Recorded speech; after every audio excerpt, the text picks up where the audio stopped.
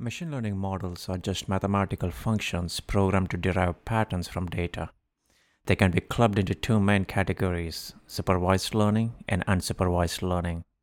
Supervised learning is when one provides the algorithm or model or function with a set of input and output, and the model finds a way to produce a desired output given an input.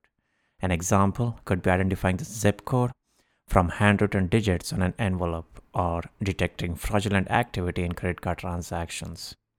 Unsupervised learning is when we are only given any input data and no corresponding output data to go with it. Examples could be collating similarly themed blog posts or detecting abnormal access patterns to a website. Coming back to supervised learning, we can further break it down into one of two: classification or regression. Classification problems are when we need to tag a data element with a specific label. It could be an animal, say cat, or it could be a document which will be labeled as technical.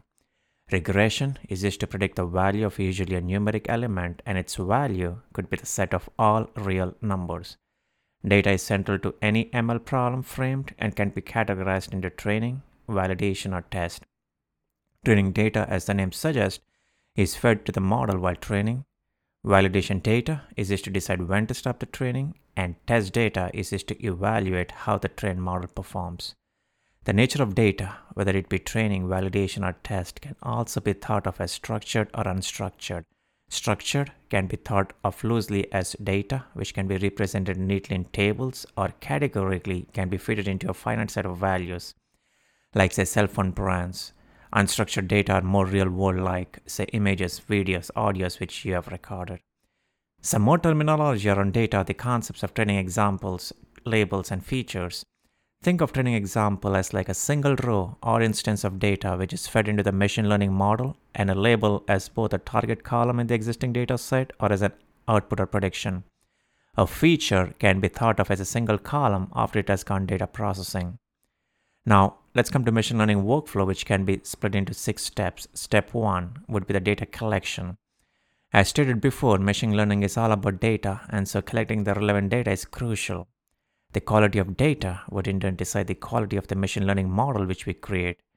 If data is not available in the format or the quantity which we decide, we may need to end up creating it. Step 2 is the pre-processing, feature engineering, the data transformation. It is when the data, if it is numerical, has to be scaled, and when it is not numerical, has to be converted to numerical and then may be scaled. In other words, we normalize the data to a kind which the machine learning model can understand. Step 3 would be the training, is the process of passing training data to a model so that it can learn to identify patterns. Mathematically, the aim is to optimize a function to have the least cost, meaning the least deviation between the predicted and the known value. Step 4 is evaluation, which is used to fine-tune our machine learning model. We might have to go through multiple iterations of training and evaluation before we settle in on the most optimized function. Step 5 is the testing, which is actually taking our machine learning model for a spin with near production-like or real-life data. Step 6 is to deploy the model. As with all software in the world, there is no value to a piece of code unless it's deployed to production and starts delivering value. But with machine learning, the science is still a little bit hazy out here. Once deployed, machine learning models can predict or infer either in an online or a batch mode. Thinking logically, one would think of an online model to deliver a low latency real-time results.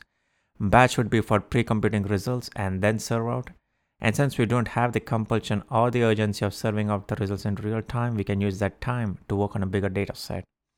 Lastly, while on the subject of deployment, I would be remiss if I were not to mention machine learning pipelines, which is an orchestrated, systematic way of working through all the steps in a machine learning workflow: feature engineering, training, evaluation, and predictions.